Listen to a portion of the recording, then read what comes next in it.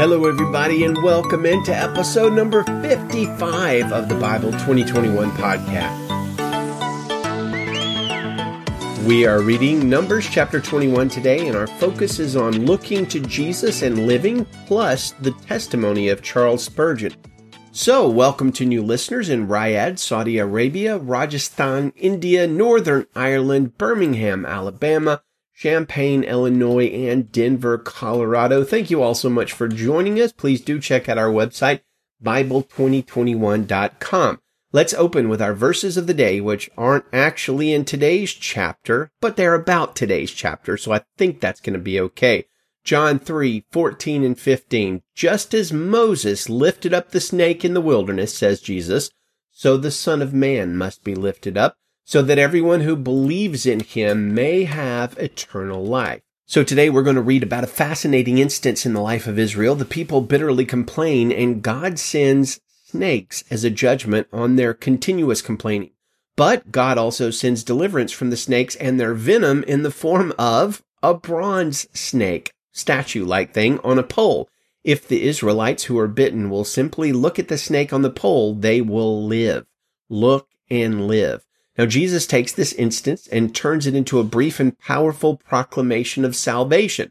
Just like the Israelites looked to the lifted up bronze snake to live, also look to me, says Jesus, and live. So let's read our passage, and then we will close out with the testimony of Charles Spurgeon in his own words. Numbers chapter 21, verse 1. When the Canaanite king of Arad, who lived in the Negev, heard that Israel was coming on the Atharim road, he fought against Israel and captured some prisoners. Then Israel made a vow to the Lord. If you will hand this people over to us, we will completely destroy their cities. And the Lord listened to Israel's request and handed the Canaanites over to them, and Israel completely destroyed them in their cities. So they named the place Hormah. Then they set out from Mount Hor by way of the Red Sea to bypass the land of Edom. But the people became impatient because of the journey. The people spoke against God and Moses. Why have you led us up from Egypt to die in the wilderness? There's no bread or water, and we detest this wretched food. Then the Lord sent poisonous snakes among the people, and they bit them so that many Israelites died. The people then came to Moses and said, we have sinned by speaking against the Lord and against you. Intercede with the Lord so that he will take the snakes away from us. And Moses interceded for the people. Then the Lord said to Moses, make a snake image and mount it on a pole. When anyone who is bitten looks at it, he will recover. So Moses made a bronze snake and mounted it on a pole. Whenever someone was bitten and he looked at the bronze snake, he recovered. The Israelites set out and camped at Oboth. They set out from Oboth and camped at Abarim in the wilderness that borders Moab on the east. From there, they went and camped at the Zered Valley. They set out from there and camped on the other side of the Arnon River in the wilderness that extends from the Amorite border, because the Arnon was the Moabite border between Moab and the Amorites. Therefore, it is stated in the book of the Lord's wars, Wahab and Suphah and the ravens of Arnon, even the slopes of the ravens that extend to the side of Ar and lie along the border of Moab. From there they went to Beer, the well the Lord told Moses about. Gather the people so I may give them water. Then Israel sang this song. Spring up, well, sing to it. The princes dug the well. The nobles of the people hollowed it out with a scepter and with their staves. They went from the wilderness to Matana, from Matana to Nahalel, from Nahalel to Bamoth, from Bamoth to the valley in the territory of Moab near the Pisgah highlands that overlook the wasteland. Israel sent messengers to say to King Sihon of the Amorites, let us travel through your land. We won't go into the fields or vineyards. We won't drink any well water. We will travel the king's highway until we have traveled through your territory. But Sihon would not let Israel travel through his territory. Instead, he gathered his whole army and went out to confront Israel in the wilderness. When he came to Jahaz, he fought against Israel, and Israel struck him with the sword and took possession of his land from the Arnon to the Jabbok, but only up to the Ammonite border, because it was fortified. Israel took all the cities and lived in these Amorite cities, including Heshbon and all its surrounding villages. Heshbon was the city of King Sihon of the Amorites, who had fought against the former king of Moab and had taken control of all his land as far as the Arnon. Therefore the poets say, come to Heshbon, let it be rebuilt, let the city of Sihon be restored, for fire came out of Heshbon, a flame from the city of Sihon. It consumed Ar of Moab, the citizens of Arnon's heights. Woe to you, Moab! You have been destroyed, people of Shamash. He gave up his sons as refugees and his daughters into captivity. To Sihon, the Amorite king, we threw them down. Heshbon has been destroyed as far as Dibon. We caused desolation as far as Nophah, which reaches as far as Medeba. So Israel lived in the Amorites' land. After Moses sent spies to Jazer, Israel captured its surrounding villages and drove out the Amorites who were there. Then they turned and went up the road to Bashan, and King Og of Bashan came out against them with his whole army to do battle at Edrei. But the Lord said to Moses, do not fear him, for I have handed him over to you, along with his whole army and his land. Do to him as you did to King Sihon of the Amorites, who lived in Heshbon.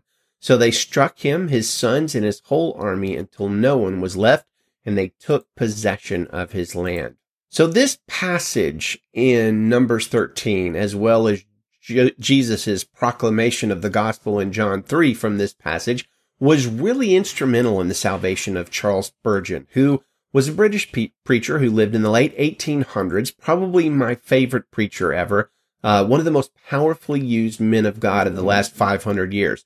I want to read you Spurgeon's testimony in his own words because this passage had a huge impact on his salvation. Now, this might go slightly beyond our normal 10 minutes, but I'll try to pay you back tomorrow.